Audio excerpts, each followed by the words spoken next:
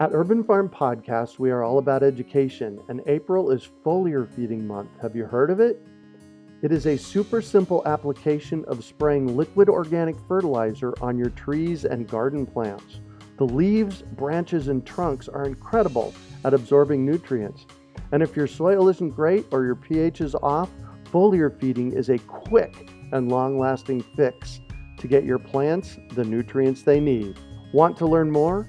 Join us for our free online webinar on how to apply this amazing process to your gardens and fruit trees. Visit urbanfarm.org to sign up. That's urbanfarm.org. You're listening to the Urban Farm Podcast, your partner in the grow your own food revolution. Whether you've just been introduced to urban farming or you're a lifelong advocate, we're sure you'll leave feeling more informed, equipped, and empowered to dig deeper into the soil of your local food economy. With you every step of the way, here's your host, Greg Peterson. Today on the Urban Farm Podcast, we have detox and nutrition coach Dr. Davidson to talk about the connection between food and health. Dr. J is a doctor focusing on natural functional medicine. He is also a popular speaker, #1 international best-selling author, husband, father, church elder, and former radio talk show host. Dr. J was the host of the Chronic Lyme Disease Summit with 31 experts that happened in April of this year. Dr. J is admired for his ability to bridge the gap between the science, health community, and the layperson. Welcome to the show today, Dr. J. Great to be here with you, Greg. Well, thank you. So I shared a bit about you. Can you fill in the blanks for us and share more about the path you took to get where you're at now? Yeah, absolutely. Well, maybe backtracking to when I was younger, sick all the time, and probably around the early college, started getting interested in health and thinking that maybe I got sick because I was lacking, a supplement, or that I didn't have enough humidity in my air in the winter time. And of course, this is in Minnesota, Wisconsin, so the Midwest, where it gets rather frigid in the winter. And that kind of started my path on health and wellness, and then ended up going to chiropractic school to get my doctorate of chiropractic. Nice. My wife was with me in school for that too, so she's got her doctorate of chiropractic as well. And we basically, hit the ground running, just on a mission to help people, and really focused on the natural, in the natural world. But a lot of what's happened since has really come from my wife's journey. My wife, when she was little, basically got really sick. When she was 7 years old, ended up actually being in a coma for 6 weeks. Oh my gosh. In that time period, they figured out it was Lyme disease.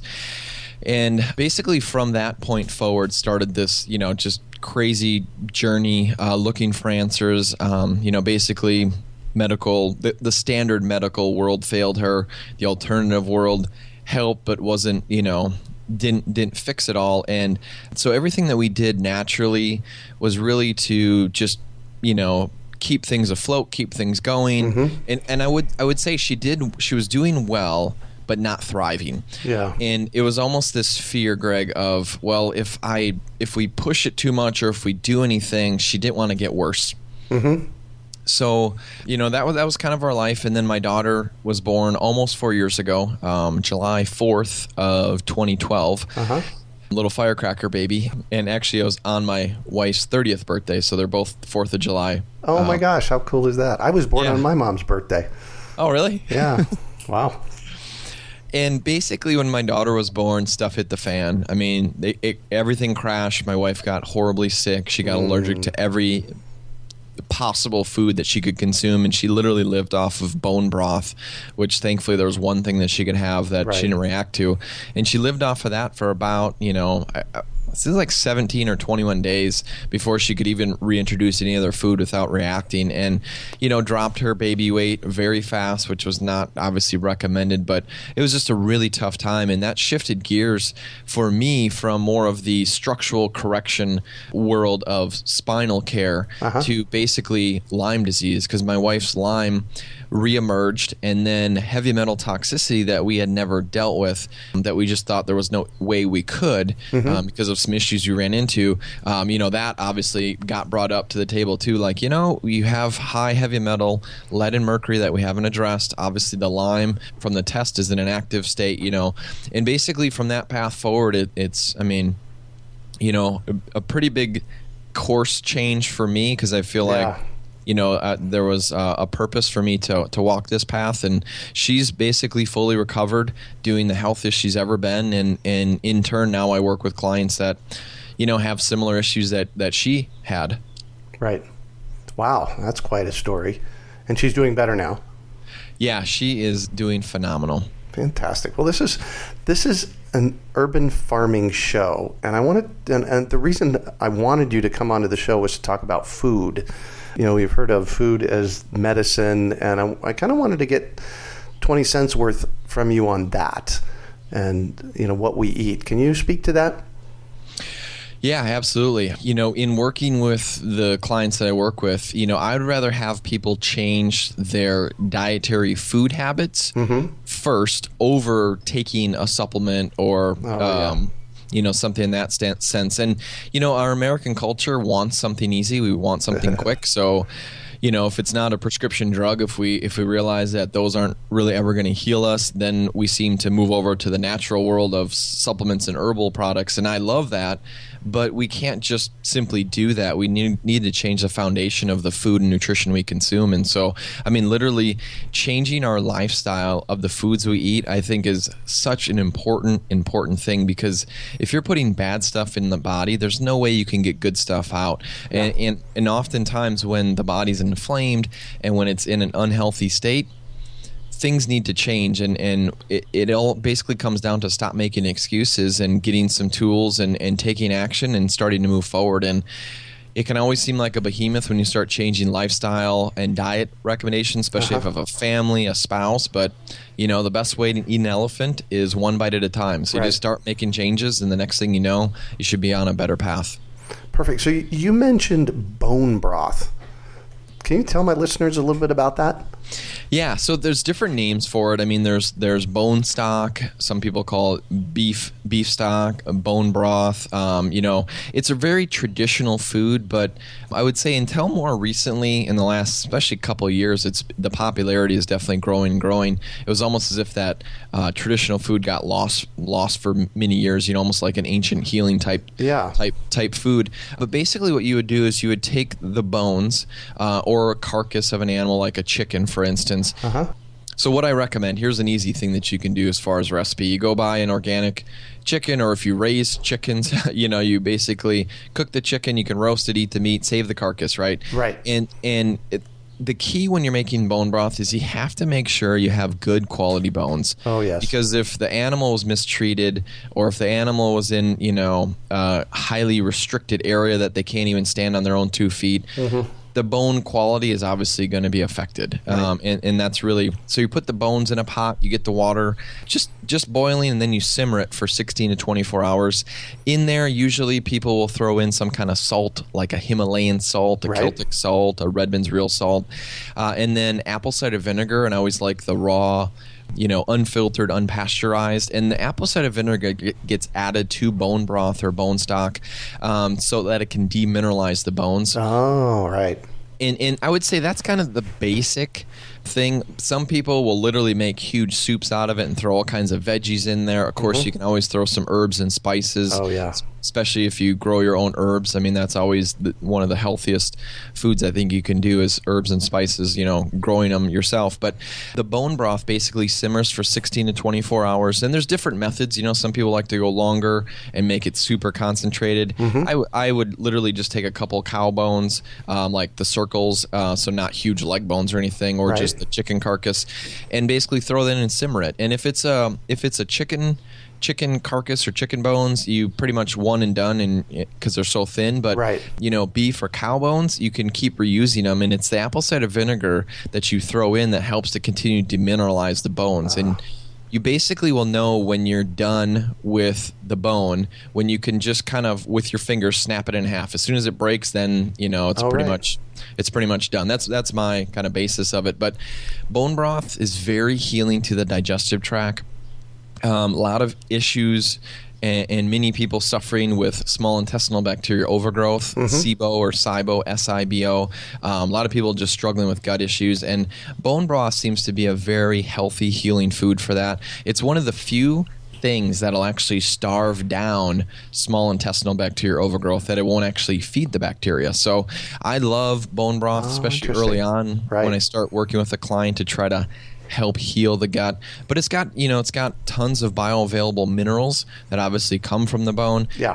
It's got some amino acids as well too. So I mean, there's a lot of pieces to it. But when you have the bone or bones, and just think about this: if you go buy a grass-fed steak and there's a bone on it, just save it, put it in a freezer bag, and then next time you make bone broth, you've got bones. Right. And if you have the bones, it is one of the cheapest, best healing foods, I think, and so easy to make. So fantastic. So earlier and this ties into it, and I think you're going to make the connection for me here. You mentioned you focus on Lyme disease and heavy metal toxicity. And so what is the primary thing that you address with people with these two pieces?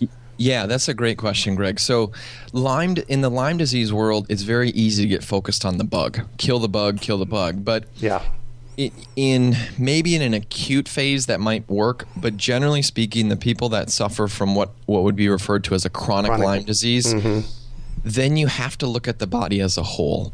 And you can't just kill a bug to get somebody well. You have to figure out what are all the sources of somebody's health issue and address those. And the primary thing that I look at with clients is inflammation. I think, and I'm not talking inflammation that, you just rolled your ankle and now your ankle is swollen. I mean, that is inflammation, but we're talking about a chronic cellular inflammation. And the cellular inflammation, I mean, basically we're just made of cells, and if our cells are inflamed, we can't get good stuff into the cells, we can't get bad stuff out. And so it's that cellular inflammation that addressing that can have just a massive positive impact for health.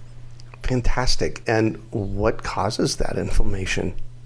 Well, there's definitely many pieces to it. I would say the top three things, and maybe the easiest things to grab onto: bad fats, and that's obviously a dietary food thing. And a bad fat would be, something that's hydrogenated, so it would have a trans fat in it, or a fat that's went rancid. I would put the vegetable oils, the corn oil, the soybean oil, soy, corn, canola. Oh, yes.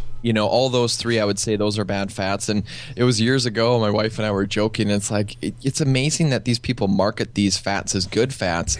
It's like if we had the evilness to us, maybe we should just come up and combine all three, and we can call it cornola bean oil. So we'd have all three of the oils at once. It'd be the best thing ever. But of course, can't do that because it's, horrible things. So I would say the top three things for inflammation: bad fats is one of them, sugar, and not just the high fructose corn syrup, which 50% of high fructose corn syrup in research has shown to contain mercury, which is the second most neurotoxic substance on the planet. So, but also thinking about things that actually turn to sugar in the body.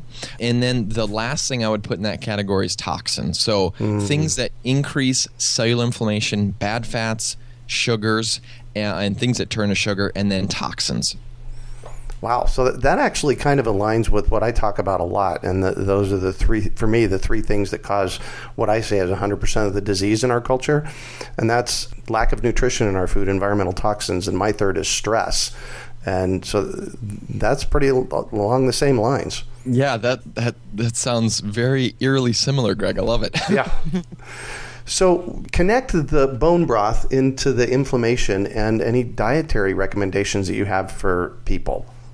Yeah, well, bone broth, in the one thing I will say, if somebody has gallbladder issues, and this kind of comes from a toxicity overload, and I see this with clients that there's severe health issues. It's usually they're bad, what I call drainers, meaning that the bile is all sludgy from toxins.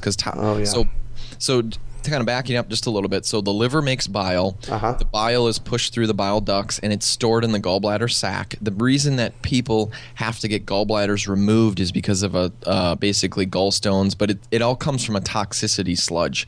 So the more toxins that we have in our body that remain in the body, a lot of them love the bile, and it causes it to be sludgy, and that's that's basically like trying to push glue through a straw. So it can be tough for the body. So if somebody struggles with digesting fats, there's usually that gallbladder, liver, bile duct type issue. And in those cases, I would say high amounts of bone broth where you make it really thick and fatty, that might irritate you. And so I think definitely, I like when you make bone broth, and some people will love to throw tons of bones in there. I like literally if you have just a couple cross-section circles of maybe some cow bones, right? Cow leg bones or something. I would use that literally for a whole gallon. So when I make bone broth, I'm not throwing tons and tons of bones in there. And then generally what I'll do is I'll throw a couple bones in there, make the batch, right? 16 and 24 hours, let it simmer, and then kind of let it cool down, and then basically put it in some mason jars, and we throw it in the fridge. And then obviously if you don't drink it fast enough, you have to freeze it. Just be careful about freezing with glass, as we've tried with the mason jars. It doesn't work well. So I always like to kind of try to consume that so you're not having to freeze it. But if you do, freeze it. And then what I do is I save those bones. So I'll put those 2 bones next time in the next broth, and then I'll just throw maybe one new one in with it.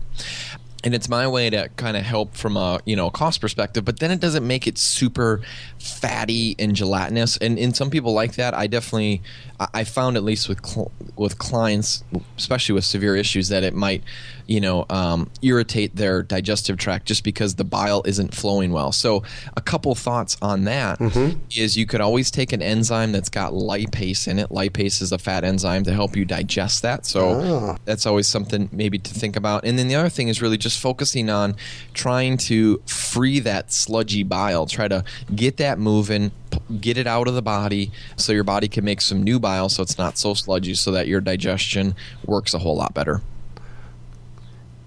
Okay. That sounds like a lot. Is this so the whole process of improving our diet? Can you kind of speak to that? Do you have recommendations for clients? Because that sounds like maybe a big project to do what you just proposed. As far as myself looking at a client, I look at what are the source or sources of the health issue, and what parts and pieces do we have to address along the way to fix that. So it's different for everybody, but in general, dietary recommendations, I think food is super important. But I'll also say that I don't believe that there's one perfect diet, and there might be some people listening right now that maybe are huge fans of paleo or whatever type of diet. I look at the fact that I grew up in the Midwest. I live now in California, but I grew up in the Midwest, and part of the process there is there's definitely different foods available in March than they were in August. And I feel like seasonally there's different foods, so I almost feel like maybe our diet should have some rotation to it. And I would say, generally speaking, and your genetics do, your genes and the expression of your genes, I think play a role with what foods somebody should eat as well too. But I think removing the top offenders in our diet are definitely important. Processed foods, anything processed, if the bugs don't eat it, right? So if it's in the middle of the grocery store, right, we shouldn't eat it. I remember I can't remember who told me this, but years ago I heard somebody say, eat food that spoils, but before it spoils. Right. And so I think anything processed, definitely remove. I'm a huge fan of not only removing gluten, but also grains. And grains do have other types of gluten, maybe not the quote-unquote, gluten, offender that most people think of. But grains, your body has enzymes in your mouth, amylase, saliva enzymes, and within 4 seconds of basically chewing on your cereal in the morning or, chewing on a piece of bread or toast, it'll break that grain down into sugar within 4 seconds. So kind of thinking back to inflammation, one of the causes is sugar. So obviously an excess of sugar is going to cause a lot of inflammation. So I think removing the bad fats, like I mentioned, removing the sugar and the things that turn to sugar, definitely getting gluten out. And I really believe, you hear a lot of disagreement about the dairy. Some people say dairy's fine. Other people, most people definitely say dairy is no-go. I think conventional cow dairy, personally, it should be removed. But if you can find A2 beta casein cows, so it's a certain genetic type of cow. Oh wow!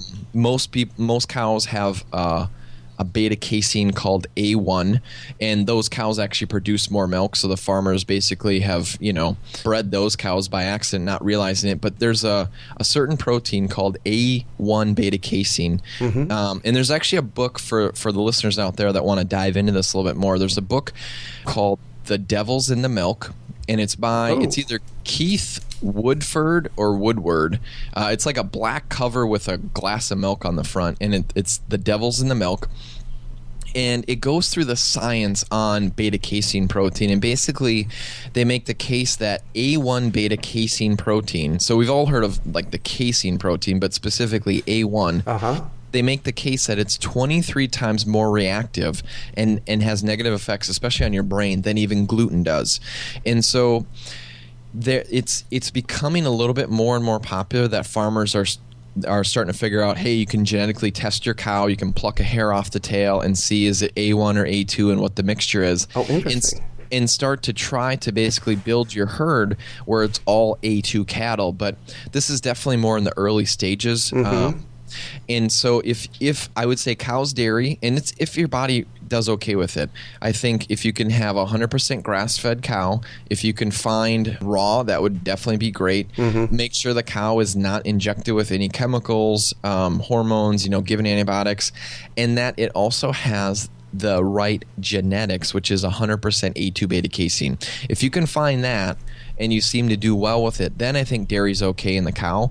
But most conventional dairy is, 99% of it has A1 beta casein in it, which means that can definitely be detrimental to the body. So sheep and goat do not have A1 beta casein. They don't have any of the mutation. So sheep milk or goat's milk, I think that's why, Greg, I believe that's why most people don't react to that kind of dairy, is because they don't have that mutation. Interesting. So, I would say I'm a big fan of paleo in the fact of no grains, but I would almost flip. It seems like in the paleo community, it's very high protein, moderate fat, low carb, and I would say more of a higher fat, moderate protein, and a lower carb. I like that diet, but I don't think that we should stay in the exact same diet forever. So whether we do some juice fasting, whether we do some bone broth fasting, intermittent fasting, block fasting, whether we maybe go into what's called nutritional ketosis or follow like a ketogenic diet. Oh yeah, I recently heard about that one. Yeah, and you test your ketone bodies. I think varying it allows the body to keep its ability to adapt to its environment. And in the end, us being able to adapt is only going to allow us to be healthier individuals. Yeah. And a whole bunch of what you just said really points to raising our own. Yes. Yeah. I mean, it's always important to know where your food comes from. Oh, big time. Thank you for saying that. Food deceptions. Are there any you want to share about? Yeah, I mean, I just talked about gluten, so that's probably an easy one to jump into. I mean, just because a food says gluten-free does not mean that that it's safe. Yeah.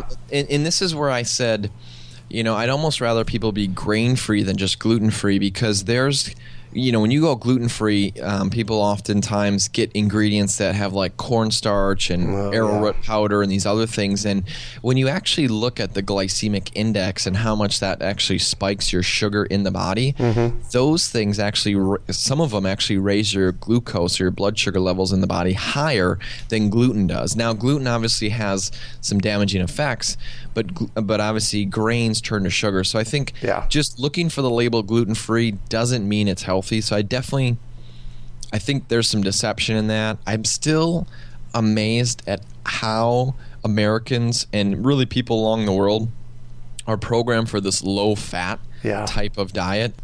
I mean, ever since we switched to that, it's like heart disease, diabetes, everything's went up. So, and I think when we look at I really believe when we look at where we're at as a culture, that if we just did the opposite of what the majority of the culture is doing, then we'd be really, really well off. Perfect. So I want to end this on a really fun note. What's your favorite food to grow? Well, so I don't have the best green thumb, and maybe that's just my self-talk, and maybe not the best self-talk. But I love herbs and things that are hardy. So I think parsley is a favorite of mine. Yeah. And mainly too because parsley is more nutrient dense than kale, and I mean. I can't tell you how many times people are like, kale's the best. It's like, well, yeah, kale's awesome, nutrient dense. But parsley, if it was considered a food and not really an herb, right, then it would be number one on the nutrient density chart. But so I definitely love parsley growing it yourself instead of the kind of dried herb. Yeah. The cool thing for me about the parsley that grows in my yard, so I have a food forest here at the Urban Farm, and I just let things go to seed. So every year, one of the things that we get forests of here is parsley. So it propagates pretty well, too, if you let it go to seed. Love that, especially for the not-so-green thumbers. Exactly. So would you talk about a time you failed, how you overcame that failure, and what you might have learned from it? Yeah. I think... the word failure, I understand the question, but I think it's how we frame it in our head. So I don't believe anything's really been a failure as much as a learning lesson. But I can think of a time, so before I went to chiropractic school, I actually did painting. So I was, outdoor, did painting of houses, and then a foreman for a while. And I remember there was a summer at when I was a foreman, it seemed like they gave me the craziest houses with like the 40-foot ladders, things hanging off cliffs. I mean, just like all these intense things. And I remember that feeling that I felt like they were, not listening. I'm like, I'm okay to do some of these houses, but I don't want every single house to be this. And I just felt like they weren't listening. And I literally walked off the job probably halfway through the summer. I'm like, you know what? Can't do it. And I remember the boss, the owner of the company said, if you can't handle this, you're not going to be able to handle anything in life. And it was one of those things. I fully believe it was there for that moment to completely just make me this ultimately driven person, kind of putting that on my shoulders. So it was an interesting time because part of me is like, yeah, I'm literally walking away from this, just giving up. But at the same time, I don't know. So it was an interesting time in my life, but it was right before chiropractic school. Oh, nice. Which, you're taking 26 to 33 credits a trimester. Oh, yeah, wow. So it's it definitely served its purpose, but, it was a good... just a good moment to understand my brain thought process and how easy it is to think that people are attacking you, or coming after you. Yeah. So what do you consider your biggest success? If you would have asked me that question, Greg, maybe a year or two ago, I would have said, my success in helping others, having a thriving health business, where people want to get well. But honestly, reevaluating my priorities, I would say being a husband and a dad. Because I think about, in 10 or 20 years, is really the status of what somebody thinks of me as maybe a practitioner or a doctor going to matter? Or, what people from the outside would look at, how successful he was in helping individuals? Or what is my family going to think of me? And I've really taken that shift and have really, made some changes in my life to make sure that, I want to be the best dad in the world. I want to be the best husband. I think that, so success-wise, I think family for sure. That feels good. Sounds like it feels good to you too. It does. I was even part of our recent move to California. So sold the chiropractic business that I owned because I was basically doing that plus full-time, coaching in the Lyme heavy metal world. And I'm like, I don't have a family, because of this. So I'm like, I draw the sand in the line and, Yeah, perfect. What drives you? Oh, well, my mother was definitely still has this tendency to be a workaholic, so I think I picked that up from her. Yeah, I got that one. But I would go back to the whole, the summer when I quit my job and the owner at the time said, you're not going to be able to make it in this world if you can't handle this. And I think, honestly, that's still a big driver of me. But I just have a passion for learning and for researching health things. So I don't know. It's not work when you love what you do. I know. Isn't that great? Yeah, so I think there's multiple things, but yeah, it's a passion. When my wife got well, realized that there's a purpose, and I'm put on this earth for a reason, and I think that's probably the ultimate driver. Yeah. So I'm all about education, and I have to know, is there one book that has been influential for you? I read a book in the last year called A Big Fat Surprise. Have you read that book, Greg? I haven't, but I'm going to now. It sounds like a fun book.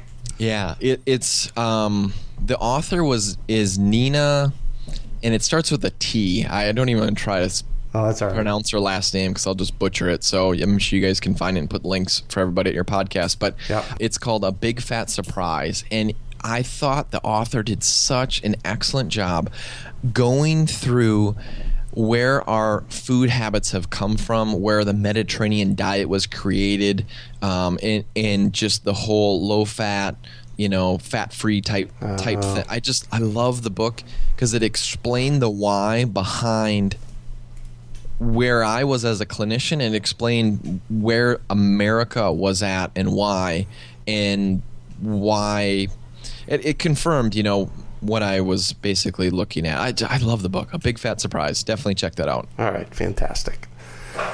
So what one final piece of advice do you have for our listeners?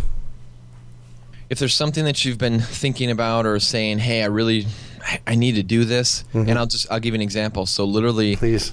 This week, so we're doing this, it was Monday, so literally just a few days ago, I was standing at my kitchen Monday morning, early, doing dishes, and all of a sudden I felt something wet on my foot, and it was the rug, and I'm like, what? Did my daughter, was she playing around in the sink early in the morning and got water all over? The sink was leaking underneath, and I had been thinking, so we literally just moved in this house about a month and a half ago now, and I had been thinking I really should get some water alarms, so if there's ever a water leak under a sink, then it would alert me.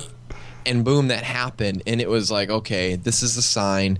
The next time I have a thought like this, take action. And I'd say I'm going to squeeze in a second piece of advice. Please. Understand your story. We all have stories, or what we believe, is true. So for instance, my story, right, is I don't have a green thumb. So if I keep saying that, I'm telling myself that I don't have a green thumb. And you have to be careful with what you say. And in the health world, there's many times where I've heard somebody say, I've tried everything.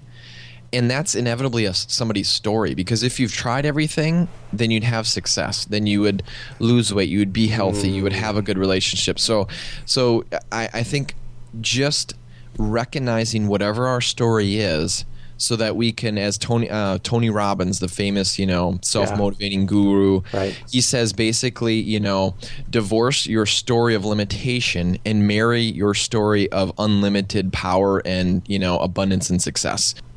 So I think recognize your story and start to make changes. And your first one was listen to your intuition. That's really what it was, wasn't it? That voice that says, you really should. Yeah, take action, and when you keep thinking about, I really should do this, stop shoulding all over yourself, and I did say should, and just take action, just do it, get it done. Fantastic. Well, thank you so much for joining us on the show and sharing your experience with us today, Dr. J. It's been a treat chatting with you. Hey, it's been a pleasure, Greg. Thanks for having me. You bet. So how can our listeners get a hold of you, especially those of them that maybe have heavy metal problems or Lyme disease? The best contact area that you can get me is my website, and it's my name, so it's drjdavidson.com. Doctor is Dr, J is Jay, and then Davidson's just like Harley Davidson, unfortunately no relationship. So drjdavidson.com. I've got a link to my book that I wrote that I really think is a great tool. There's links to the Chronic Lyme Disease Summit that just happened recently. Perfect. And just tons of, information on that website. Cool. And you mentioned it, and I forgot to ask, so let's talk about it. What's your book? The book is called 5 Steps to Restoring Health Protocol, and it's really geared for putting the pieces together. So in my clinical experience, I found that many people have done many good things, but if it's not in the right order, then it doesn't come to fruition. Yeah. And so the book is really about how to try to put your case together in a proper order. So the 5 steps, the first step is detect, which is all about testing, examination, understanding what's wrong, because obviously if we don't have an understanding of what's wrong, we can't really form a game plan. Step 2 is about the draining pathways, just getting the liver, colon, kidney, lymphatic system moving, basically making sure there's not like sewage backups in your body, because if you try to detox or kill Lyme, you're only going to get symptoms when the pipes aren't really moving well. Right. So the second step is drain. The third step is eliminating pathogens, and that would be kind of where the Lyme and co-infections and other pathogens fit in. The fourth step is rebuilding the tissues, whether somebody has gut issues, autoimmune thyroid, the list, brain issues, the list goes on. And then the last step is detox. And that's what I found. I wrote this book really as a little selfishly, just to brain dump all the information I've compiled to put into one source so I can find things easier. Oh, wow. Very good. And so there's probably 400 and some references and sources from the book. So it's pretty intense, like 50 pages of references in the back. But I also wanted to explain the importance of detoxification comes at the end of this whole process, not on the front end. Because if the body is not ready to detox, that's when symptoms occur. That's when problems come about. Right. Perfect. So I'm just going to read the title. It's a big old long one, but I want to read this because I think this is a good thing for people to look into personally. It's 5 steps to restoring health protocol, helping those who haven't been helped with Lyme disease, thyroid problems, adrenal fatigue, heavy metal detox, digestive issues, and more, by Dr. J. Davidson. So thank you very much for sharing that at the end of today's show. I appreciate it. Absolutely, Greg. So that's it for today. Thanks for joining us on the Urban Farm Podcast. We hope you enjoyed today's episode of the Urban Farm Podcast. Remember to listen 3 days a week for tips, advice, and resources to help you on your journey with urban farming. You can find us on the web at urbanfarm.org or send us an email to podcast@urbanfarm.org. In the words of Vincent van Gogh, great things are done by a series of small things brought together. Be encouraged that with each lesson learned and skill developed, you are one step closer in the direction of your dreams. One of the first things that many of us learn when we start to garden is how to water and fertilize the soil. But there is an exception to this rule, and it's called foliar feeding. You should foliar feed or water the leaves of your plant with liquid fertilizer when you want certain nutrients to be absorbed better. Not only are the leaves great at uptaking liquid fertilizer, if your soil isn't very good or your pH is off, foliar feeding can help your veggies and fruit trees quickly get the nutrients they need to thrive. If you're ready to start foliar feeding for maximum growth, yields, and quality, head on over to urbanfarm.org/feed the leaves to see our selection of foliar feeding products. That's urbanfarm.org/feed the leaves.